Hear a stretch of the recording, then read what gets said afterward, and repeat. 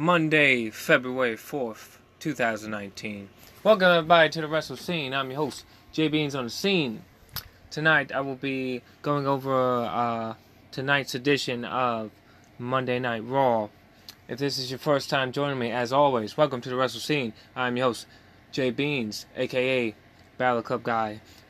If you haven't already, follow me on Twitter at Battle Club Guy, the Instagram at Battle Club Guy, the Facebook Wrestle Scene with Jay Beans on the Scene.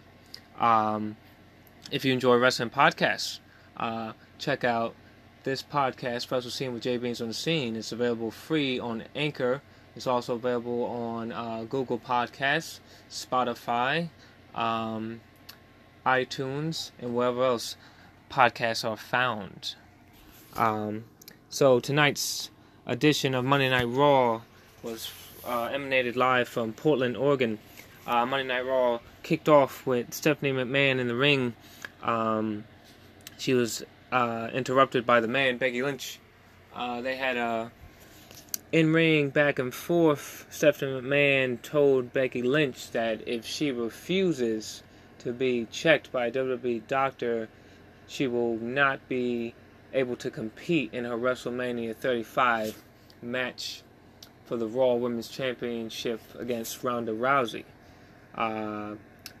Stephanie McMahon went on to suspend Becky Lynch until she agreed to see a WWE doctor.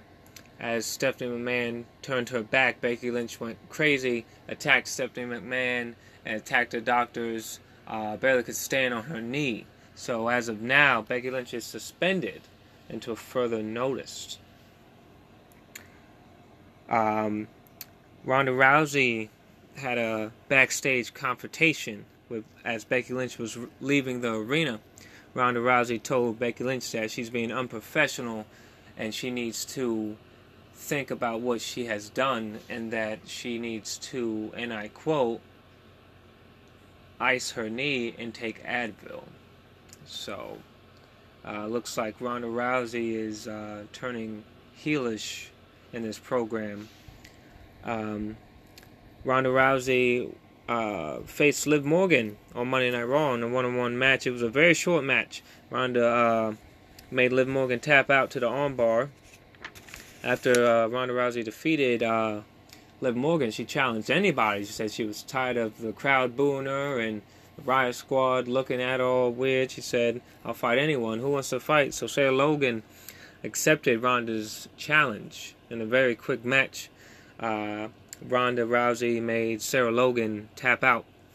It looks like Ruby Riott was going to step up to Ronda Rousey, but she changed her mind on that one. So Ronda Rousey is looking strong heading into her WrestleMania match with Becky Lynch. So it'll be interesting to see how this program progresses. Next, we had a Four Corners tag team match. The winners of the Four Corners tag team match will get a future Raw tag team titles match. The match consisted of Heavy Machinery, the Lucha House Party, the B Team, and the Revival. It's a pretty good match all around. Heavy Machinery had another strong showing in the match. The Revival picked up the win. So it looks like the Revival are back in the title hunt for the Raw Tag Team Championships. So the Revival will be going up against the Raw Tag Team Champions, Bobby Roode and Chad Gable, either at Elimination Chamber or further down the road. We got a backstage segment between Zack Ryder and Kurt Hawkins.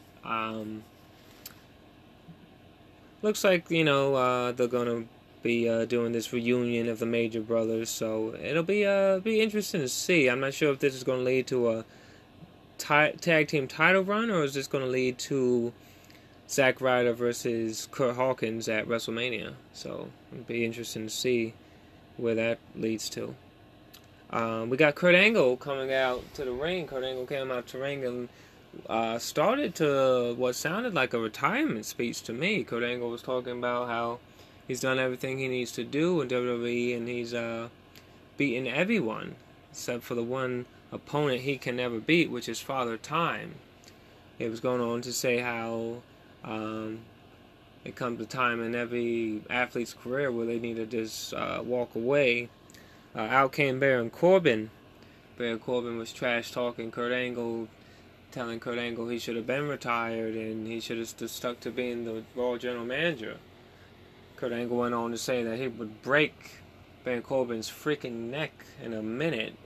Drew McIntyre came out and they started to attack Kurt Angle. Out came Braun Strowman to Kurt Angle's rescue. That set up a tag team match between Baron Corbin and Drew McIntyre versus Braun Strowman and Kurt Angle for the main event. We got Elias versus Jeff Jarrett.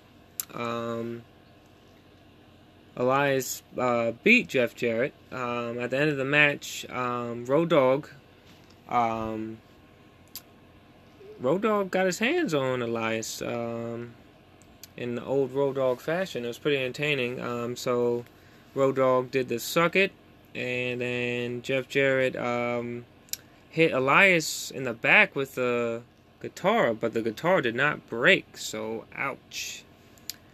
So it'll be interesting to see where this Elias and Jeff Jarrett feud goes. Finn Balor was supposed to face Bobby Roode. Sorry, not Bobby Roode. Finn Balor was supposed to face Bobby Lashley one-on-one. Bobby Lashley came out with Leo Rush, and Leo Rush said that Bobby Lashley said that no, you'll be fighting Leo Rush. Finn Balor defeated Leo Rush, so will Finn Balor be getting the Intercontinental Championship against Bobby Lashley? I hope so. We got a on-stage segment with Nia Jax, Alexa Bliss, EC3. Out came Dean Ambrose. Dean Ambrose got in EC3's face, and that set up a match between Dean Ambrose and EC3. And in EC3's debut match on Raw with the roll-up, he defeated Dean Ambrose. So I think they have big things planned for EC3. Then the main event was Kurt Angle and Braun Strowman versus Baron Corbin and Drew McIntyre. I'm interested in seeing where this goes with Strowman, Angle, Corbin, and McIntyre. Seems like Kurt Angle's on his way out as far as retiring, but I'm not sure when that will be. The match was pretty good, back and forth.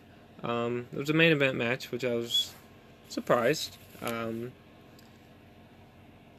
Strowman got himself disqualified, but in the end, Kurt Angle and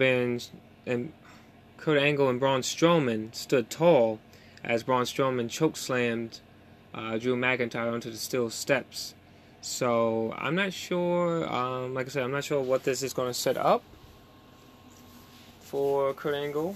I don't know if this is going to set up a retirement match. I don't know if this is going to set up like a big WrestleMania match. But it'll be interesting to see. We are 2 weeks from the Elimination Chamber pay-per-view. Elimination Chamber pay-per-view looks to be very good. Sasha Banks and Bayley qualified for the Elimination Chamber match to crown the first ever WWE Women's Tag Team Champions.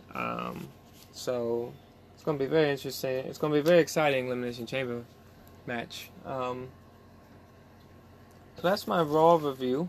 Like I said, we're 2 weeks away from Elimination Chamber. We are also 5 weeks away from WWE Fastlane in Cleveland, Ohio. WWE Fastlane will be the next pay-per-view that I will be attending. I'm going to do a separate